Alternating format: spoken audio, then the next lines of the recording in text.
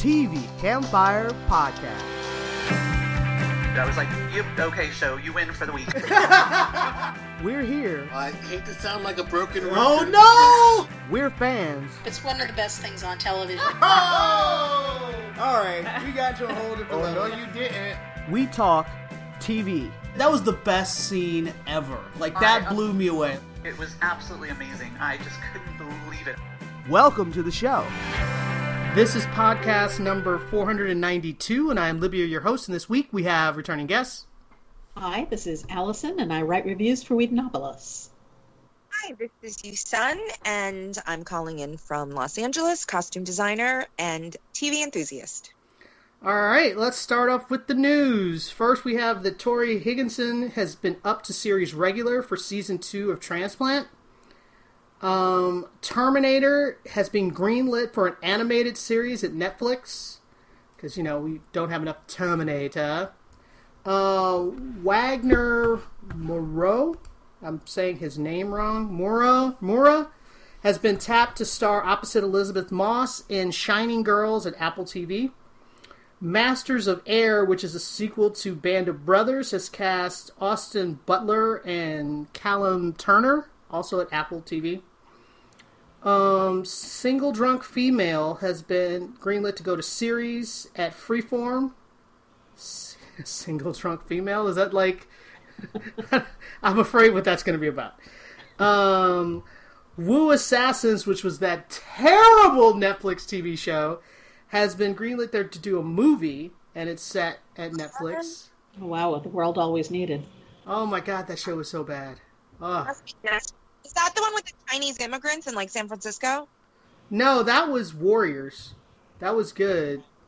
I don't Woo Assassins was this goofy thing where I think there's magic. It was just really, it was bad. It's really bad. Their bodies got taken over by another assassin. Like, it was like a weird thing where it was a regular guy. It was a regular guy that was like a chef. And then his body would get taken over by an assassin, and then when that happened, he had super fighting skills, and he could just go through hallways and just kill everyone. And then he would be back to being a chef. Well, It was awful. Or he could be just a super ninja chef, you know. Yes, exactly. Really go at those vegetables. Better Call Saul's final season has been pushed back and will air the first quarter of 2022. Ooh. Yeah, it's going to mess up my rewatch plan. I was planning to watch the last season and roll into my rewatch of Breaking Bad. I was going to be like, final season, Better Call Saul, and then immediately start that, but that does not look like that's happening this year. Sad. Oh, well. Rose Leslie and Theo James are set to star in The Time Traveler's Wife at HBO. A movie or a series? That's a very good question. I don't know. There's already been a movie of it, yeah. Was a movie. I wouldn't mind watching a series of that. I mean, obviously they'll stretch it out. They have to, but I would tune into that. That sounds good. Was that? That's one of the few books I haven't. Well, not the few books. Like I've read all the books. The movie did it have Hugh Jackman in it? I feel like it had Hugh Jackman. Maybe. I don't. But anyway, I liked it. Animaniacs has been renewed for season 3 at Hulu because we're Animaniacs. They have bologna in their slacks. Did you know that? I forgot. All right. I forgot about the bologna. All right, let's start off with the shows. First up, we're going to talk about The Rookie. And this was the first episode that they've had since the big conclusion of the Brandon Routh story. So it was either going to be great or fall on its face. But what I really liked was they didn't do... they did not fall on their face. And I don't know if it was great, but it was a very solid episode. But this time it was more about Chin gets to go undercover. I have to say, I was yelling at my screen at one point because her enthusiasm was great, trying to learn about how to be an undercover agent. That was all fine. But then when she wandered into a case and started ad-libbing. I was like, what are you doing? Like, I was really kind of upset with her. But she ended up handling herself really well. So by the end of the episode, I was less upset with her. What did you think, Yi-sun? Yeah, you know what? I really liked the show. And to me, it was like the epitome of sort of the culmination of all the good things about the show. Like every little aspect of the show that I liked, it featured.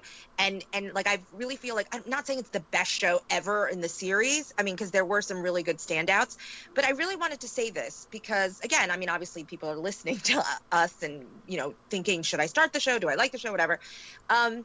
I have always said this. It's not a garbage show at all, and it is not a Cinderella show. I don't like do chores or whatever, but it's really, we've talked about this before. This is no like NYPD or SHIELD or anything like that. It's not a hard-hitting cop show with these deep dilemmas and deep character studies. But I said this to someone the other day. I said, you know, because the show doesn't ask a lot of you. It's not super emotional. It's not super this or that. But honestly, I think the show gives you back so much more than it asks of you. It's like, I don't have to invest like a lot of energy or emotion, but it's really solid. So this particular episode, I'll be very specific. With a cast as big as it is, and yes, it kind of sort of featured Chen, but what a good job that they did. They tossed out crumbs to everybody. Like, you know, they followed up with the bike and the, you know, oh God, I don't know anybody's names. But, Jackson, yeah. Jackson and his, like, you know, boyfriend possibility, you know, so there's like a romance factor. I didn't like him with the actor anyway. Yeah, that's true. Right. So they followed it. So, you know, they're still kind of, they didn't drop the storyline like, oh, we're just going to do some, you know, virtue signaling, gay guy gets a relationship. No, it's like a part of his life, you know, and it's very realistic, meeting someone on the job. So them coming back with the bike, that was sweet. They did a callback to, who's Chen's T.O.? There was like a little story there with the whole. Oh, about his ex-wife, Isabel, right? Yes. Why? Like, you know, and like everybody got something. And then, of course, Nathan Fillion's character. I mean, obviously, I should know his name, but Nolan. You know, I've said this all along. He's not the star of the show, and it really works. Of course, he's, you know, featured probably in some way in almost every episode, but they do a really strong job with all of the supporting characters. And the last thing I will say is that I actually even took notes. That's how much I liked this episode. I did. I was like, oh, I want to talk about this. I can't remember now, but I'm like looking through my notes and I can't find the second page. But anyway, the last thing I do want to say to like just kind of remind people and stuff, you know, it's a solid, dependable show. It's almost never horrible. You know what I mean? Sometimes it's excellent, and other times it's just, you know, it's like mid-level. It's like a mid-level restaurant. You know, it's a favorite of mine. I'm comfortable going. I know what I'm getting, and it's really never disappointing. So it's a really solid show. And I also like that they use humor a lot in the show as well. Yes! Talk about good tone. They throw in the humor. It's very natural. It doesn't, you know, break the flow of the episodes, but then they can still, you know, handle issues, not like super deeply, you know? No, it's a great little show. All right, let's move on. Next up, we're going to talk about Snowpiercer. And yet again, we have that, oh my God, Sean Bean is beyond manipulative and creepy. Like, you can't, he has like a forcible book club. Who does that? Where it's like mandatory to be part of his book club, and then he hands out the books that everybody has to read, and then you hear everybody grumbling like, I can't believe he's making us read this. And I was like, he's making you read books for the book. And then when he brings everybody in for the book club, everyone's terrified to give their opinion, because I was like, what if you get a bad opinion? Does he throw you off the train? Like, what's the penalty? Like, they were all legitimately like scared to give their opinion about these books. And then this one guy, he was like, oh, the husband was a terrible guy. And he goes, that's it? That's your opinion? I was like, oh my God, is he going to die? Like, this dude, he is such a crazy he can even man. Make book club terrifying. Yes, who does that? What, Allison, your thoughts? I had to get that off my chest.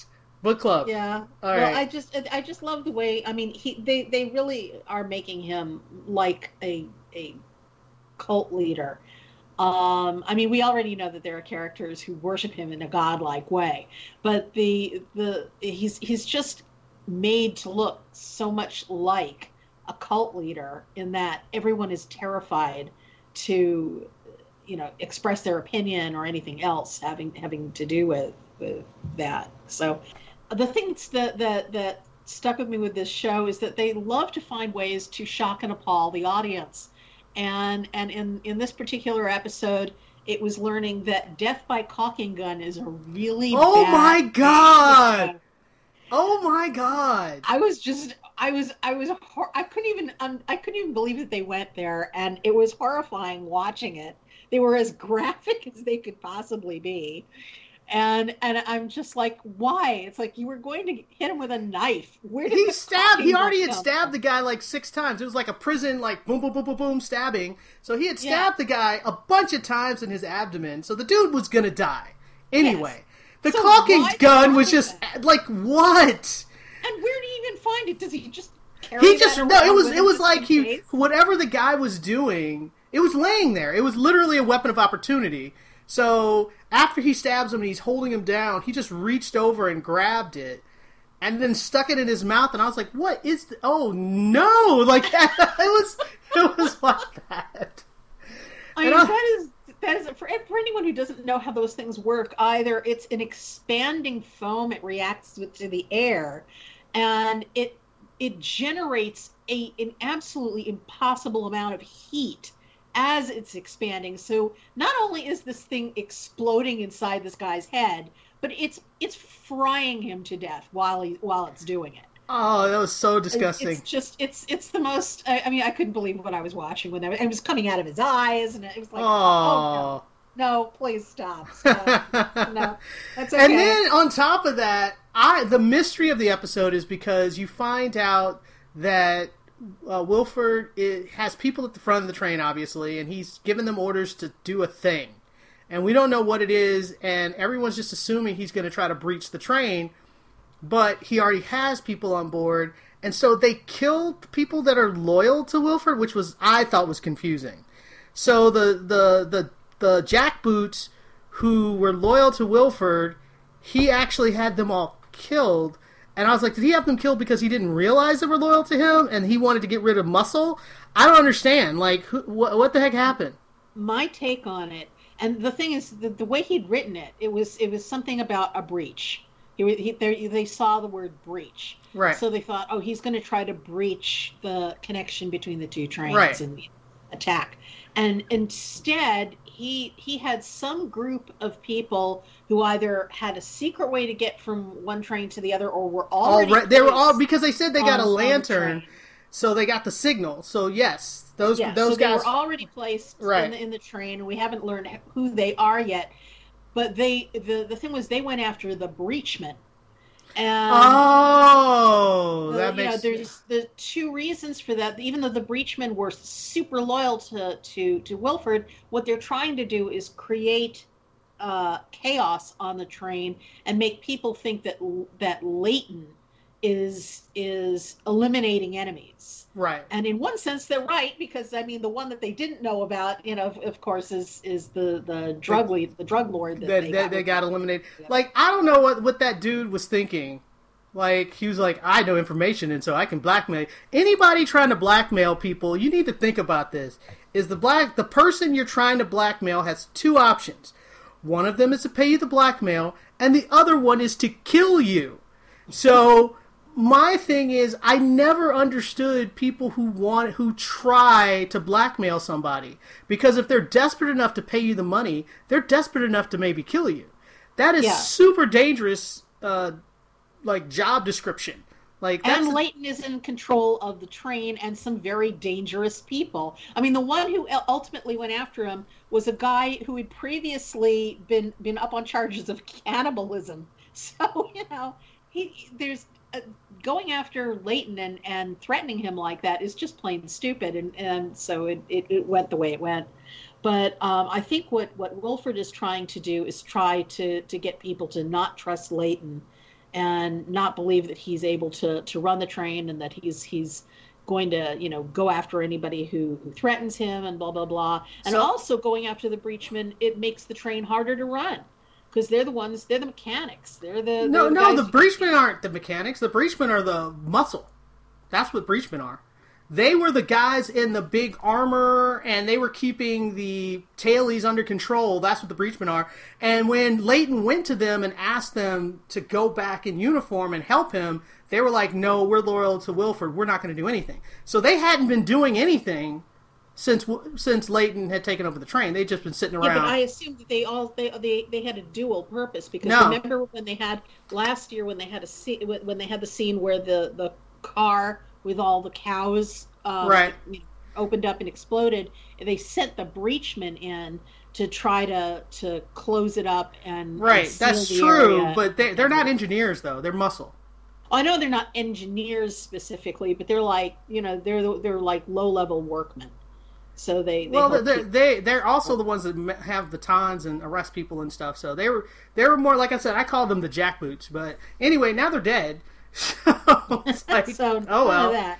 Anyway, so it was a good episode, but wow, it was really brutal. And my question: do you think that Audrey has totally flipped, or is she trying to play a little of the middle?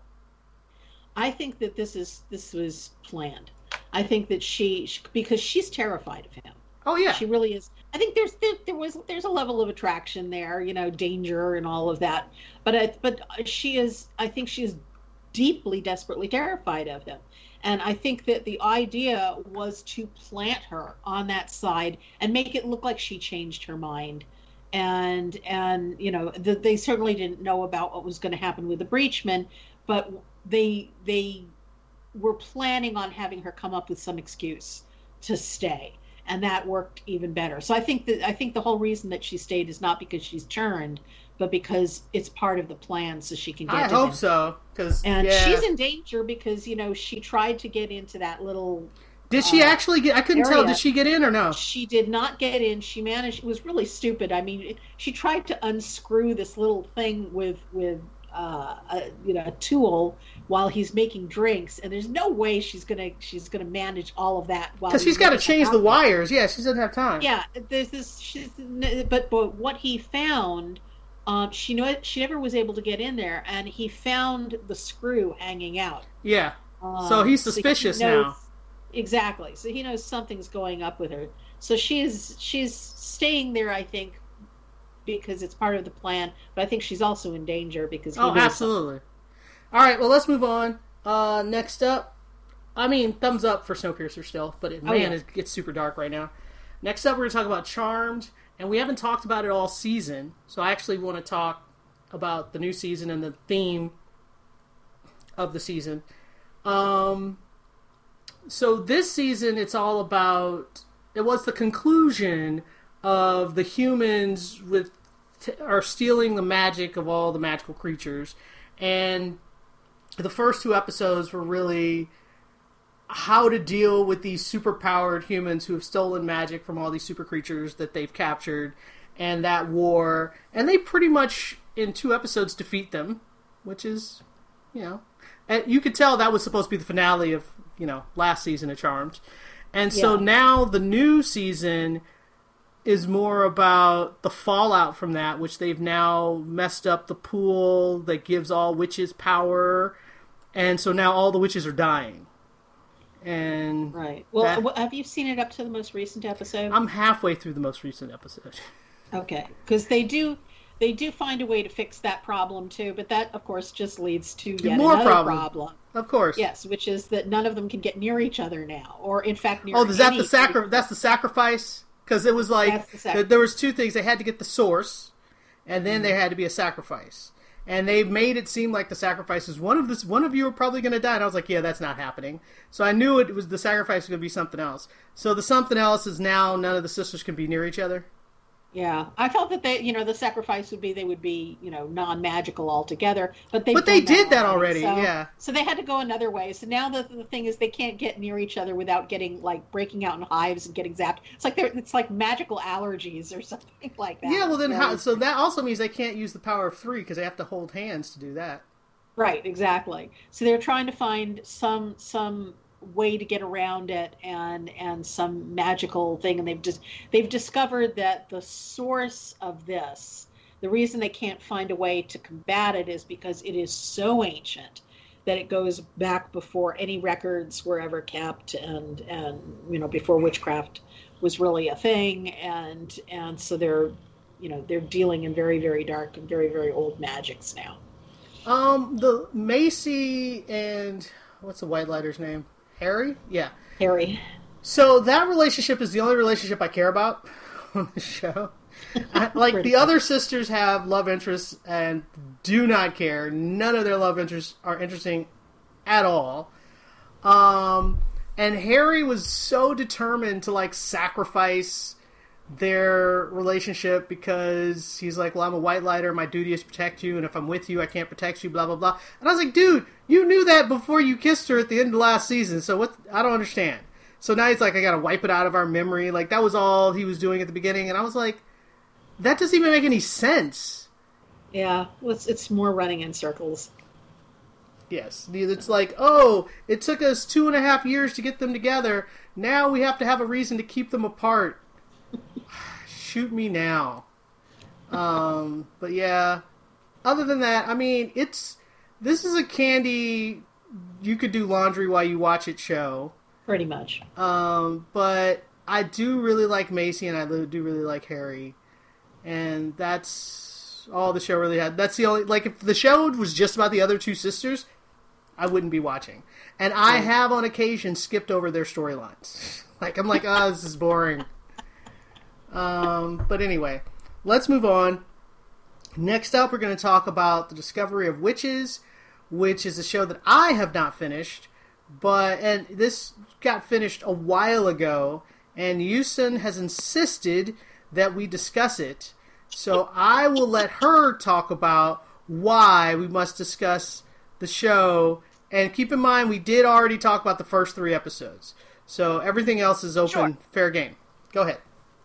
Well, I definitely want to hear Allison's input, and because I finished watching it more recently than you, but also I did review it for the show review it for this show to give it a really fair shake. But definitely, Allison, jump in every time you remember something. Sure. But here's what I will say, and I didn't get to say it about the show The Rookie, but it ties in beautifully. What I like about this show and what The Rookie did, because I didn't realize I was going to be the only one talking about Rookie, so I just rushed through it, but it's perfect because what this show I thought did better. We've all been talking about this is Twilight for adults, you know what I mean, or Twilight better written or better developed or whatever. So the thing I really like about the show is the lead is definitely not. I know, Allison, I think you did talk about her being a Mary Sue for a little bit, but overall, especially in season 2, because she's coming into her powers, she's being trained now. She went back into history to get trained and really kind of come to her powers. And we learned through the second season that she's this super, super powerful witch. So excuse me. So in the relationship and in the show, even, I feel like the dynamic is very even. She didn't have her powers, yes, but she seems to have more control in her own destiny and the choices she makes in the show. Even in the relationship, she's very much an equal. The plot, makes it a point to show that Matthew has this blood rage thing, which is sort of it is what it sounds like. It's like a rage fit kind of a thing, which in some ways is really debilitating and negative for him. And so she's not afraid of him. She helps talk him down.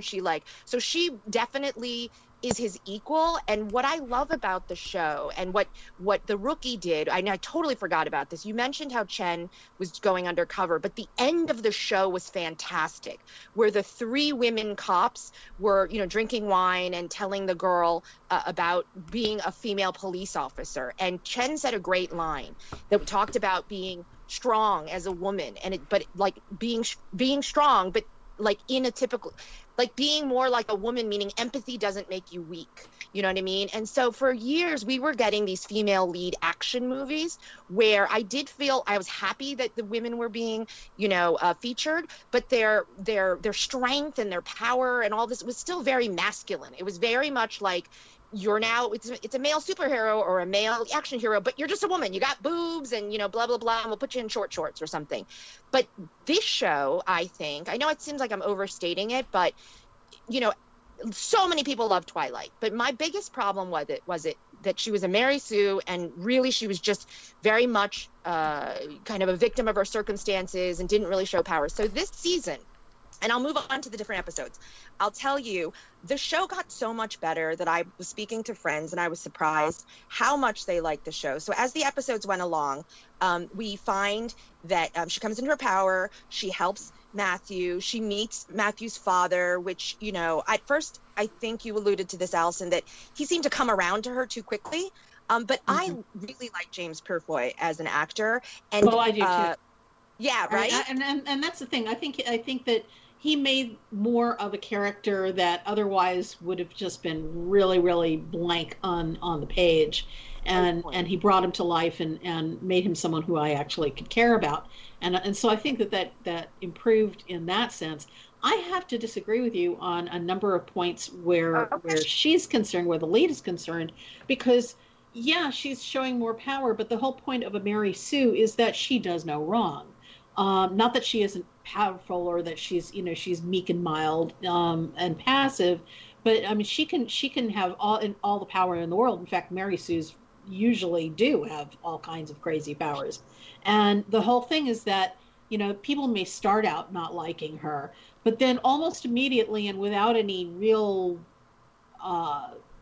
evolution in that direction, they just kind of give up and she's okay, I like her anyway, and everybody loves her and she does everything right. And so far she's falling in that category to me, as she's the weakest part of the show. I like other elements of the show. James Purefoy's character. I like the mother, who, by the way, is the source of the blood rage, and that's why the others want to wipe out the line, because they want to wipe out that disease from vampire lineages. But I think I think all of that is really interesting stuff. I just think so far she is the weakest part, because they are treating her in very Mary Sue fashion. She's one of these people who just falls into all this power, and everybody supports her, and it becomes really annoying. No, because I agree with you that the father situation was like that, but Kit hates her, the sister hates her. Like, there are definitely I disagree. There are certain like villain characters, but they're minor people, and they get dispatched very quickly. They're not people who you have to worry about. I mean, Marlowe is going to they turned one of the characters. One of the characters is the historical character Thomas Marlowe, and he's only got like about another year or two to live. Historically speaking. Doing hand signals. So not to cut you off, but I do want to push through, because these are important aspects for me. I did not like Matthew in the beginning of the season. I didn't think that there was enough chemistry between them and enough romantic sexual chemistry. I thought they did a great job picking it up at the end. I thought that they get married, which was really beautiful. There was some Harlequin romance, sexy time, but by the end of the season, I'm really rooting for them, right? And I love that they're back together. I find them attractive as a couple. I find him attractive. And I think we have to mention that, because this is an aspect of the show. Do you know what I mean? So if you don't have that chemistry, you don't have that sexiness, then there's a whole half of the show that... So I don't disagree with you. There is a Mary Sue aspect, but I actually do think that they picked up giving her... because there's that whole scene where her phoenix, you know what I mean? Her, whatever it's called, comes out. Guys, we got to wrap this up. My final thing is, you mentioned this off show. The third season is coming. They're clearly going back to present time. I know that there's only 3 books, so they're obviously going to wrap everything up. And Allison, I'll say this for you, because you said it, is that the show definitely keeps you through to the third season. Do you know what I mean? Like, you say it. Say what you said, because I thought that was great. You end it. Well, my main thing is that I think that it points the direction into the third season, which brings us back to the present times, and I think that it's going to get better at that point, because I think this trek back into the past brought us into the whole point of it was so she could develop her powers, and I just think it was an overly long side trip. This should have been like 2 or 3 episodes. Instead, it was an entire season. And I think once we get back to where the real story goes, it's going to improve. That's my hope, anyway. All right, we're done. We're done with this right now. We're done. End of Discovery of Witches. Thank you so much for the discussion. You guys can talk about it and argue about it more off podcast. Next up, we're going to talk Resident Alien. And this episode was, I don't remember, like episode 4. What was interesting was they kind of did it. I don't know if that was interesting. I felt a little cheated where they did a time jump from the wife and him dropping the kids in the bags from last episode to this episode. The kids wake up at home, and apparently he's devised a method to get the kids sent away to some special school because he convinces the parents that this kid has some, like, all these problems. He can't recognize faces, and it was actually a pretty good plan. Not the girl, but the boy. Yeah, the boy, yeah. Yeah, and that was actually pretty good, actually. I was like, because he's never seen what he looks like. He only sees him as the alien, so they were like, who is this? He's like, I don't know, never seen that dude before in my life. So I thought that was pretty amusing. And then they have to come to a truce. Like, that was probably the best part of the story. The stuff with his soon-to-be ex-wife, her trying to seduce, like, I didn't Maybe understand. ex-wife. Yeah, I don't know what they're going with that. What? Well, because they left out so much. We saw the relationship between her and the real guy start. We saw the beginnings of that, and I think that they took a wrong step there, because it looks like the guy whose place he took was a decent guy. And that's not what we want to hear. If he's killed this guy, I want to find out that he was a jerk. That it's okay that he killed him. Well, they do hint at the fact that he's running away from somebody. Like somebody showed up and he's on the run. Yeah, but it's I mean, we don't necessarily know what that is yet, and so far he's coming off okay. I mean, I hope that it ends with so he got rid of somebody who deserved to die, but right now it just looks like he got rid of a decent person. The thing with the wife, I was kind of dreading, but it went in a really funny way. I loved when she was crawling in bed with him, and he was like getting upset about this, and then thought, no, this isn't bad. She's like a big warm ham. I wrote that down for the show, Allison. I did. I wrote that down as a quote. Yeah, totally. And I was like, I just lost it. It just cracked me up. So, and his realizations of what human sex is like and all of that was all very funny. But so there were elements of the show that I really love. They all tie in, of course, with anything that has Alan Tudyk in it, because he is incredibly funny, and they give him funny situations and funny things to do. Where it drags is whenever they try to bring in, some touching human element with the other characters, and I just don't care. What? You don't care about the daughter that's lost, and then the abusive ex-boyfriend, and all of that? Up with his dad, they threw that in. That was weird. The sheriff. Yeah, that felt weird, though. I thought that was to humanize the sheriff. That's to make him not so much of a bad guy. But I agree. It's not working. I don't care. I don't care about these people.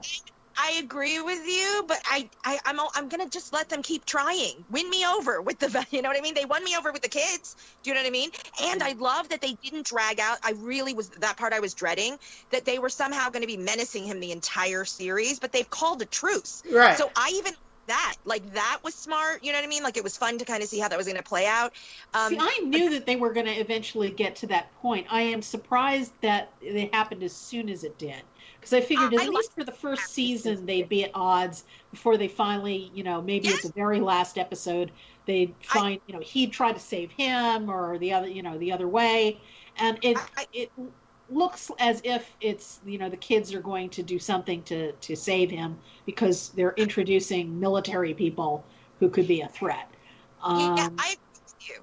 Like, that's, yeah, I mean, you made my point. Like, I expected it to run the whole series and that they would resolve it in some way, you know what I mean? But the fact that they did it right now, episode 4 or 5, I think that's brilliant. It's great. You know what I mean? Like, I don't need to see a whole season of that. But the other thing I wanted to go back to, because we're always raving about Alan Tudyk, but it's the writing as well. Like, they give him good stuff to work with. Like, yes, he's like, you know, racing across, you know, the finish line with it, but like even the physical stuff, like him when he was hugging his wife and he was trying to stick that piece of steak in his mouth. You know what I mean? It was amazing physical comedy. I just was like, no, you are not. And I also could kind of relate a little. I mean, that beautiful piece of steak is on the fork, people. It's not even on the plate, you know? So stuff like that. I mean, it's so ridiculous, but he pulls it off, you know? And then even like the when he was talking about like, oh, I could have killed the kids, but then I would have been covered with blood and then I would have to kill her or something. And then he was like, I am so good at this. You know? And I just he lands every line, but the lines are funny. I mean, you know what I mean? It's like, I'm sure the writers know his strengths, you know, and they're just like, we're just going to write for him. He's brilliant. Let's just, you know, he can work with this, whatever. So that, I just, you know, I cannot stress that enough. But I want to say this because we haven't talked about this either. We have talked about what doesn't work with the show. I want to say 2 things. One is I didn't notice until this episode that it's bookended. It's a voiceover, which I tend to hate. And it actually reminded me very much of, and this is crazy that it's so polar opposite. It reminded me of Sex and the City. He starts by kind of telling us what like the issue is going to be, the message of the thing, and you know, kind of brings us in, you know, and then at the very end he does a voiceover that kind of wraps up the theme about love and lying and being seen and connection and, you know, whatever. And that last 40 show, directing, writing, brilliance. I know it sounds like I'm over like stating it. I rewatched it because what they did was they used a soundtrack. There was beautiful music, you know, when she was kind of seducing him with that famous Nat King Cole Nature Boy song, which they messed up the lyrics at the end. But like, you know, where he hears the music, he turns around, he stops and looks at her. Then he gives us the voiceover. So there is voiceover. They played a different song like American Love or something. Then they interspersed it with actual cut scenes of the different characters. You know what I mean? So there was soundtrack, there was a score, there was dialogue, there was a voiceover, like all of this stuff. And it was really poignant. Like it was legitimately moving, well written. And then the direction of the editing. I was going to ask you, Libya, what you thought, because I thought it was perfect. Like, and so for me, it's a really surprising show because it does have problems with tone. It does have problems with the minor characters. But what it does well, and I think it's a smarter show than I think we're kind of and maybe even the audience, like people need to watch the show. I want it to keep getting better. It's not perfect.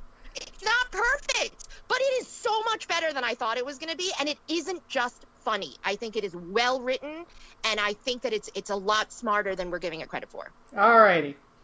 I think we're giving it just the right credit. Anyway, but let's move on. Yeah. Next up, we're going to talk about The Equalizer, which does not need to get credit this week. This is the 3rd episode, and I'd say it's the weakest one that they've had so far. But that actually, I feel, is standard. That happens all the time. You have a strong pilot, and then you got to get your legs.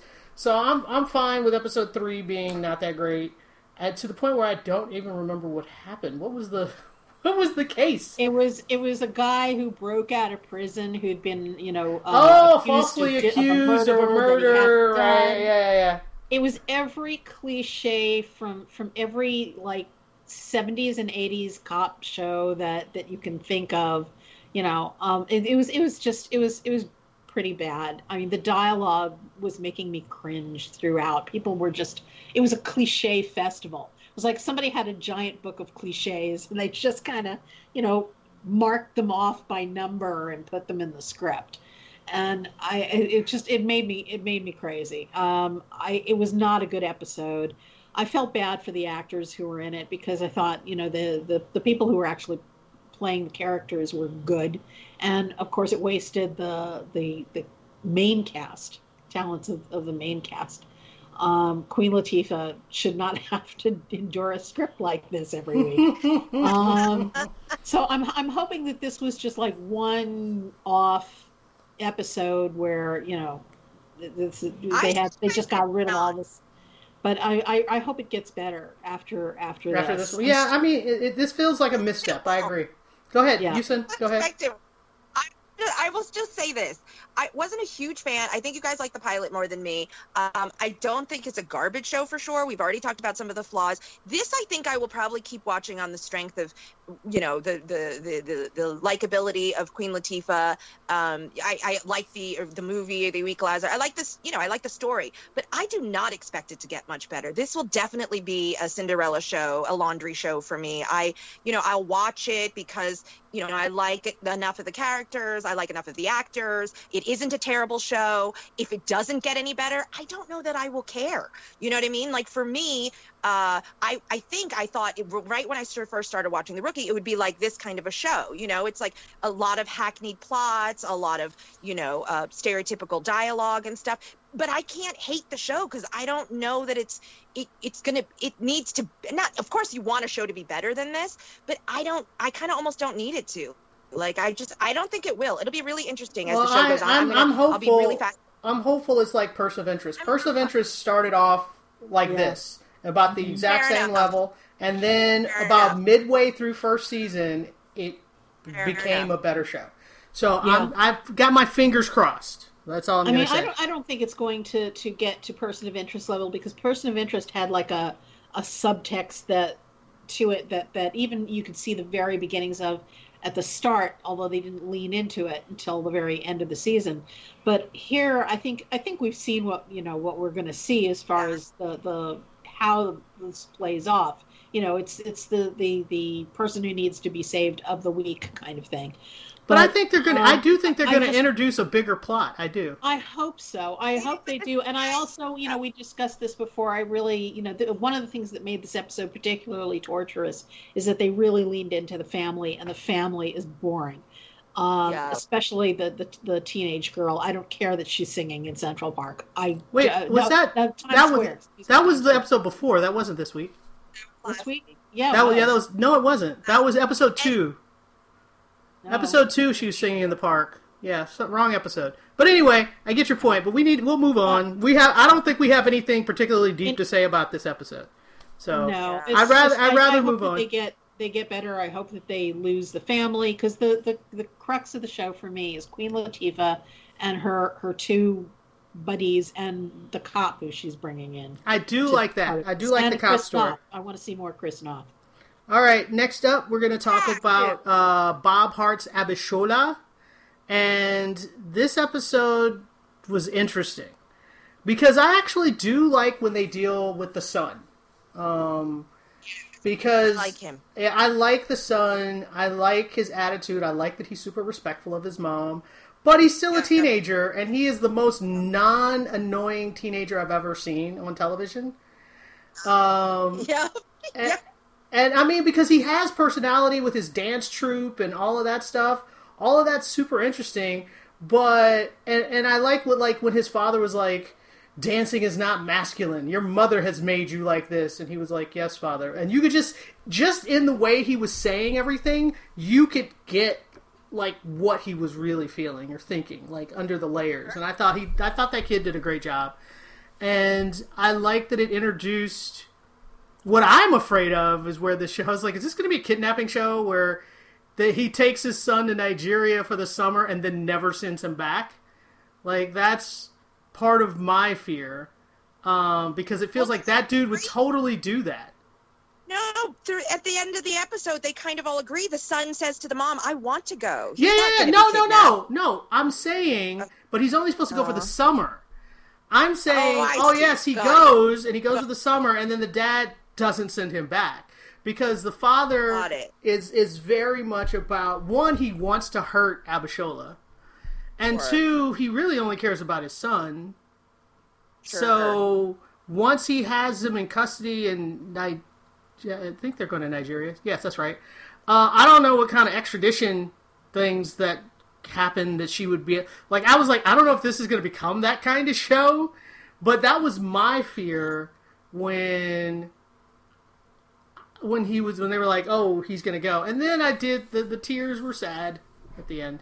I get that. Well, I think what will determine that, what you just asked, is whether that kid books another show. Because I thought, like, as I was watching this, I was like, oh, are they trying to get rid of him? Like, did he, like, leave the show? Does he want to leave the show? Because clearly I think he's good enough to stay on the show. I don't think it's a choice like, oh, let's stunt the kid storyline. So I agree with you 100%. You know how I feel about kid actors. So you just really hit the nail on the head that, like, he's really respectful and sort of, just he's so not dramatic, and yet he's still an interesting character. You know what I mean? He still does a good job, like, making himself interesting, and they give him colors and stuff. What I really want to talk about, though, which you didn't touch upon, is fantastic development. It was hilarious but poignant at the same time about how Abishola is literally unable to access her emotions or her son's emotions. That's true. Or emotions in general. Yeah.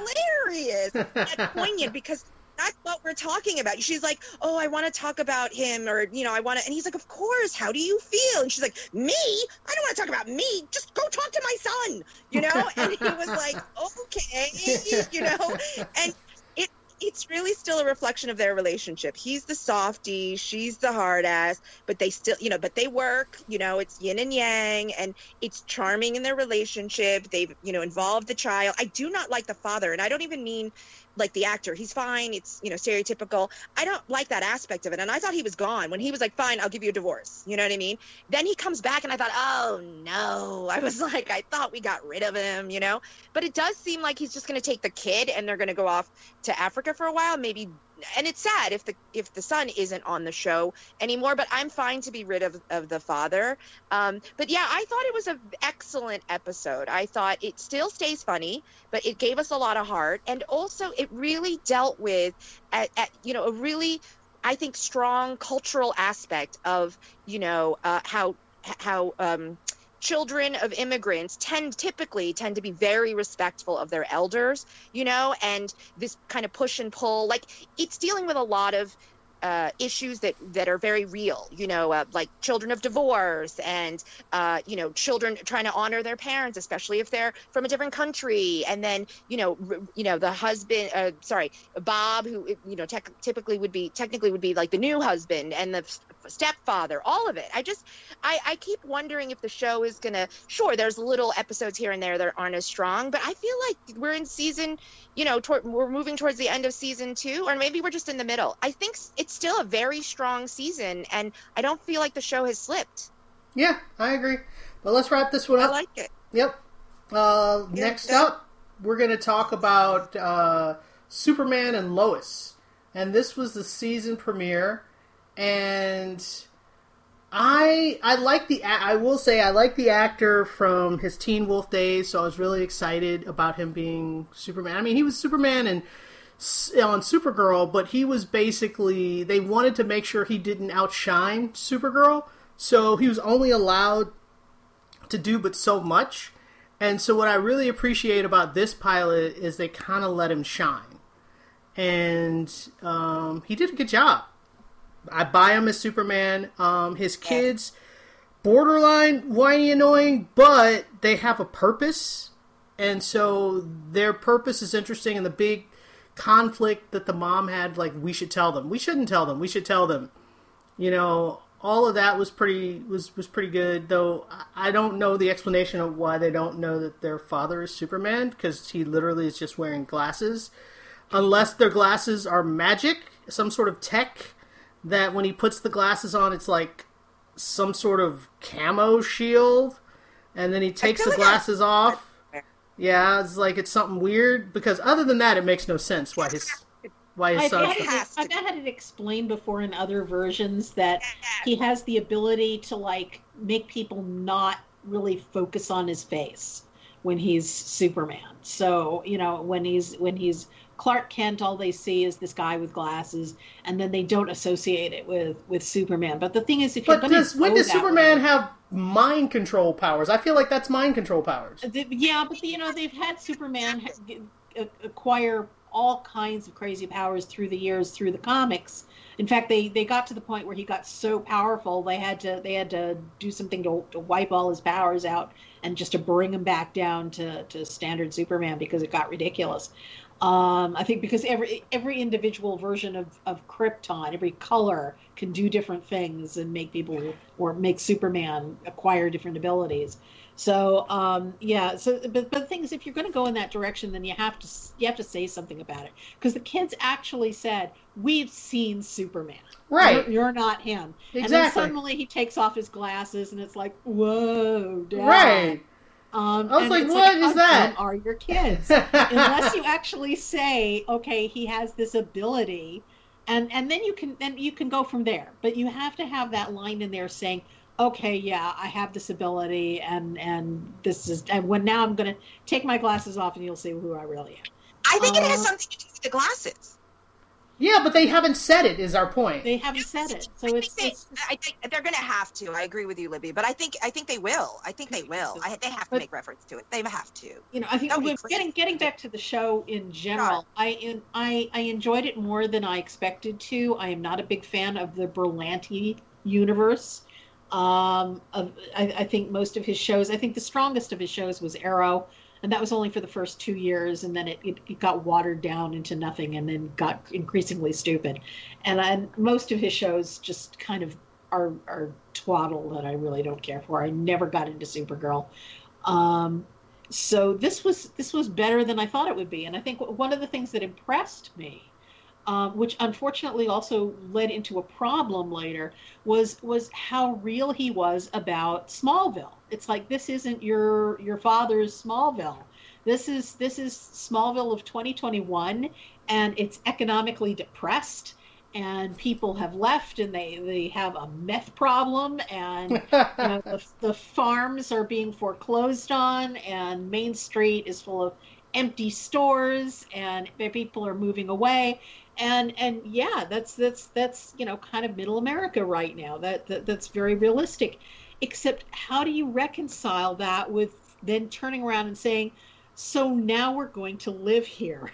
Because because life is simpler. No, it's not. Life is really complex. You've got to get a non-working farm into working shape, and that's more than just growing crops and stuff and having Superman run around planting things. You've actually got to make business contacts and I don't think it's so much about simpler time. I think it's also, once they realize that one of their sons at least is now getting his powers and that he almost kills some people, taking him back to Metropolis could be super dangerous. It's a terrible idea. Yeah. So I think that's really more about why they're doing this. That's a big aspect of it.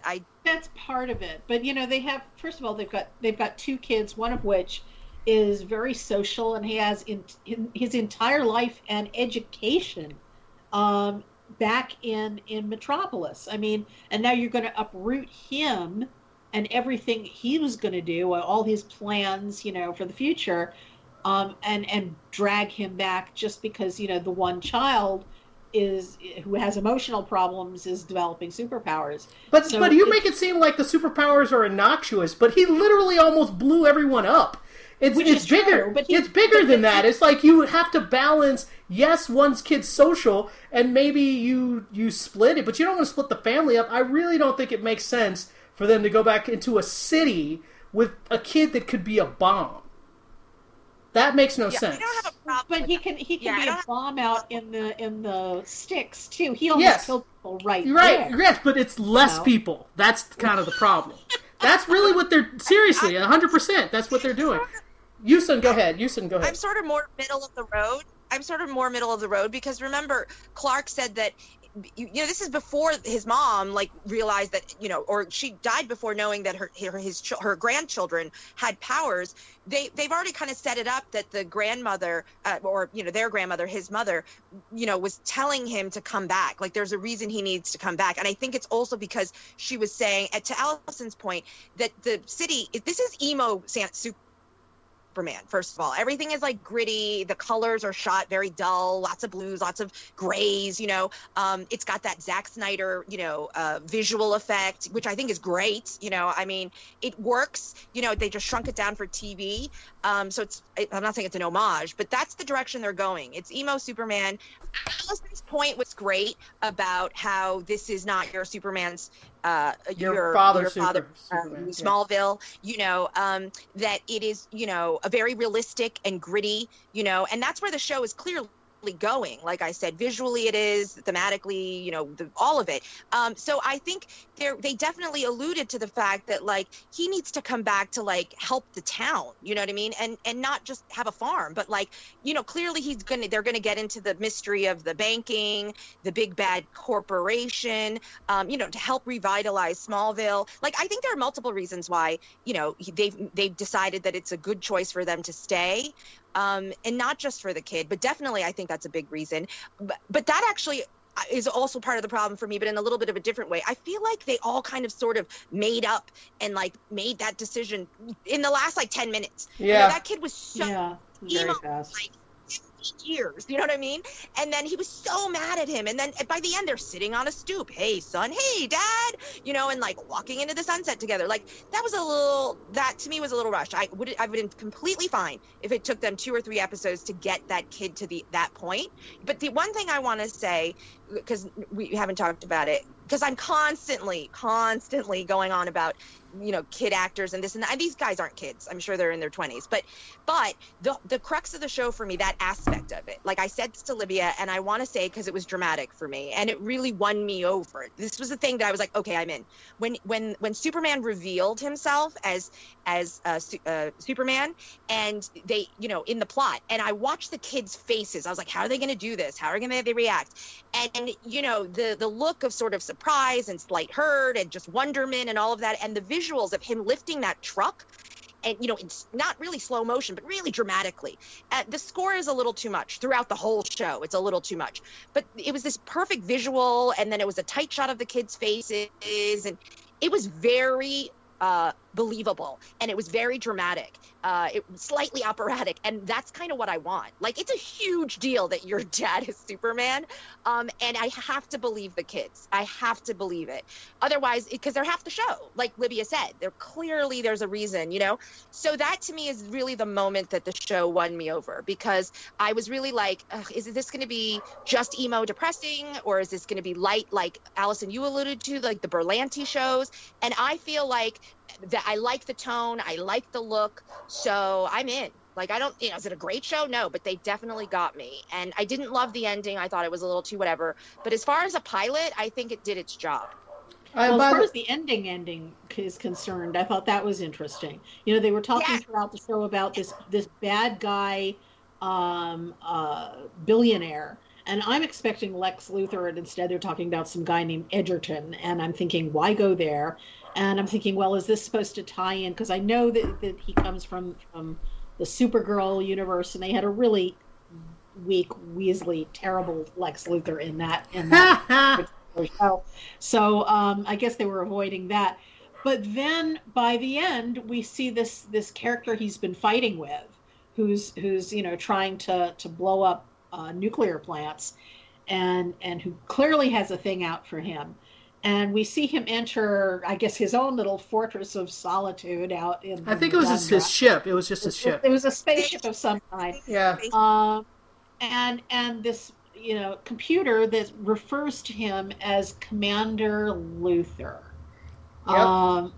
And so I'm wondering what exactly they're going to go with that, because I still don't know how close this show ties to the other Berlanti shows. It's supposed to be in the same universe because we've seen him on Supergirl. He's been on both of them have been on Supergirl several episodes. That's what I thought. But, you know, I mean, they already have a Lex Luthor in that, and it's not him. So I'm thinking maybe he's from one of the universes that they destroyed, because he does talk about how his world was destroyed. Right. Yeah. And so although how he's existing, because isn't it supposed to be that you can't have two of the same people living in one? When everything's smushed together, when they actually collapsed everything down to one universe, stuff was different because originally they only had one son, and then when everything got collapsed, they had two sons. They had twins. So, and also I think the, who is it? The Arrow's, what is his name? Arrow's best friend, just blanking on his name. He had a daughter. Yeah, and then it became a son.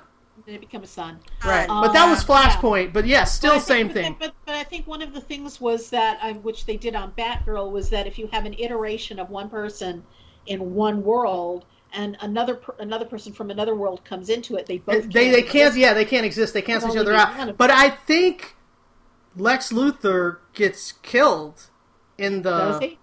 I don't remember exactly, but he's the main bad guy when they're trying to collapse all the universes, and he's the one that like messes it up, and they have to defeat him. And I don't remember how it ends. Somebody will tell us. But anyway, we need to move on. I never watched it, so I have to assume that maybe they killed him so they could bring this guy in. Right. But he's clearly an improvement, and I've only seen the back of his head. So. Yes, that's true. All right, let's move on. Next up, we're going to talk about WandaVision, and this was the penultimate episode, but it felt like 100% setup. And it was appropriately titled. It was called Previously On. Previously On. And I did like the flashback with the witch. What's her name? Agatha Harkness. Yeah, so I liked that flashback to explain her origin story. I thought that was good, but all the stuff with Wanda growing up, if you watched all the Marvel movies, you pretty much knew all of that, except for when she goes to S.W.O.R.D. and she says goodbye to Vision, you realize that the guy that's the head of S.W.O.R.D. lied to us. Because he told us, like in 2 or 3 episodes ago, that Wanda came and stole Vision's body, and then when we see it happen, she doesn't steal the body.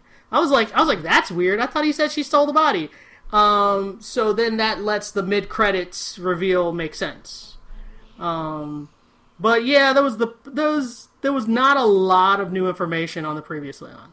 No, it says when it got close to the end, I was, and Agnes has got, or Agatha has got the 2 kids strangling them on the rope, and I'm thinking we got this entire episode just so someone could finally call her the Scarlet Witch.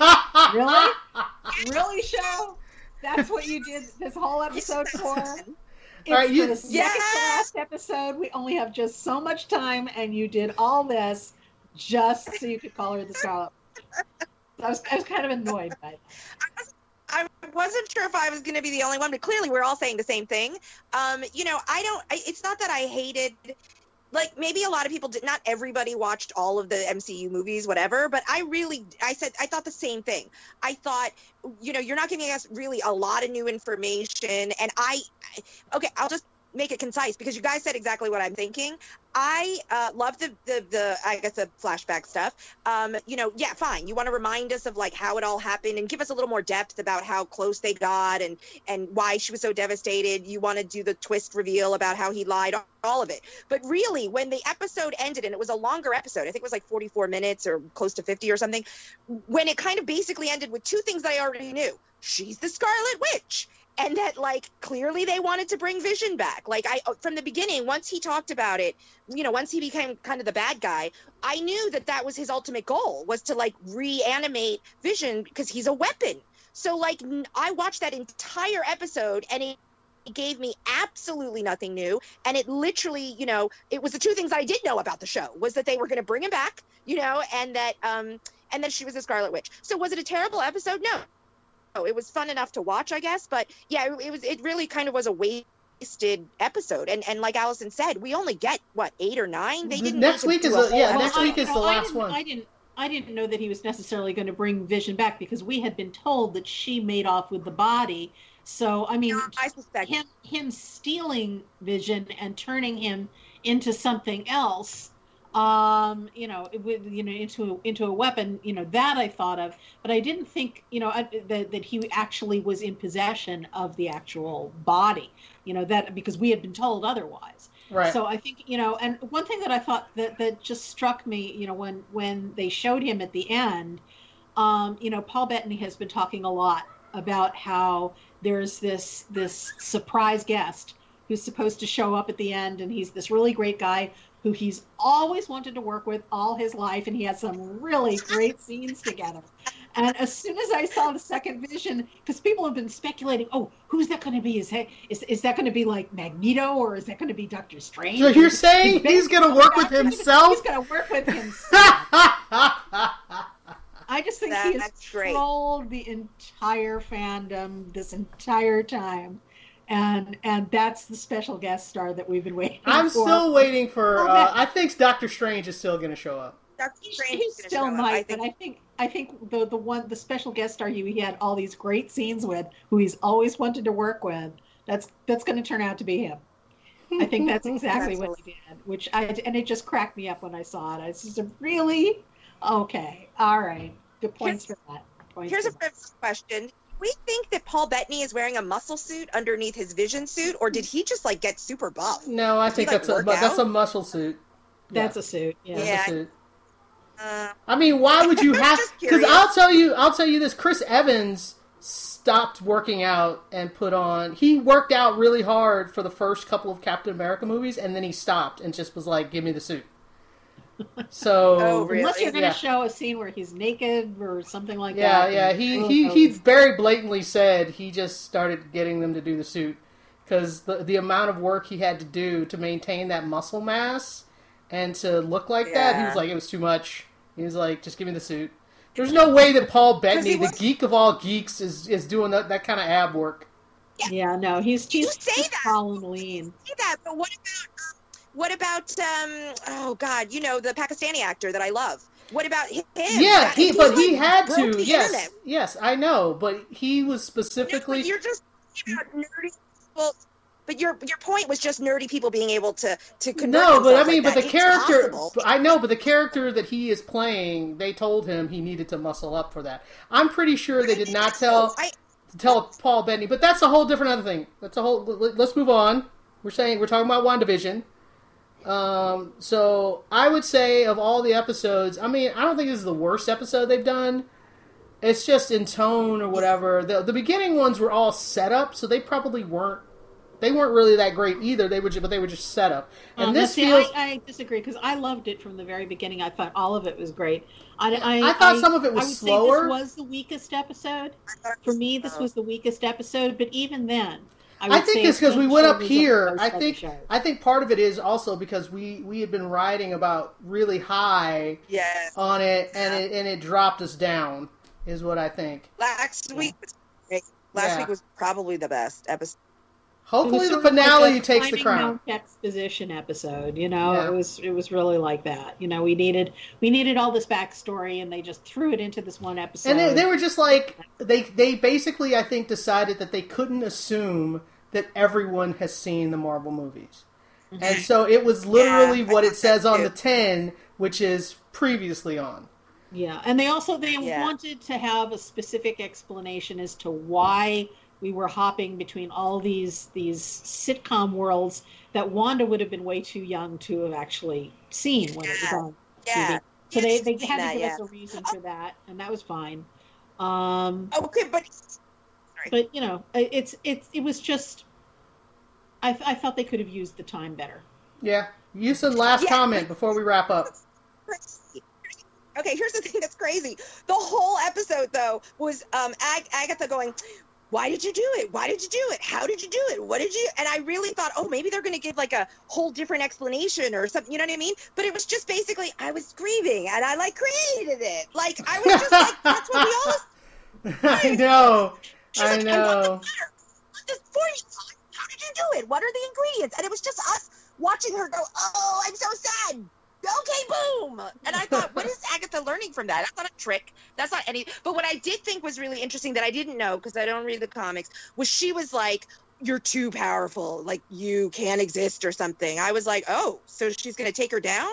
Because, you know what I mean? I didn't understand that dynamic. At first, all I was told was that she just wants to know her power, get her power, have her power, know how to use the power. So that was a twist for me. So I don't, it seems like she wants to take her down. So I don't know. Yeah, because she said, you're an abomination. You shouldn't exist. Yeah. Yeah, All that right. was a twist for me because I thought she, wanted her for her powers. Well, Yeah, she wanted to understand her power so she could use it and do the same thing. And once she found out that she can't, it's not something she can learn. Right. She was like, "Oh, well, I need to kill you." Well, but Agatha keeps saying, Agatha's power is the ability to absorb powers from other people and drain them dry if necessary. Yeah. And so I think that's what she was hoping to do, and I think that that's what she's still hoping to do with Wanda. That's why she's got the 2 kids on a tether.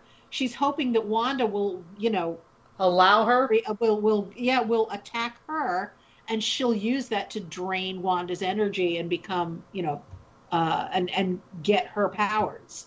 But I think that Wanda is a little more powerful than that. I don't think. Well, it still will destroy her. But actually, let's wrap up. We will find out in the finale next week. Woohoo! All right. Hopefully. All right. If you guys have any questions or comments, send them to tvcampfire@gmail.com. Follow us on Twitter and on sci-fi.radio, Wheatnopolis, and iTunes. And we'll talk to you guys next time. Bye-bye. Bye. Bye.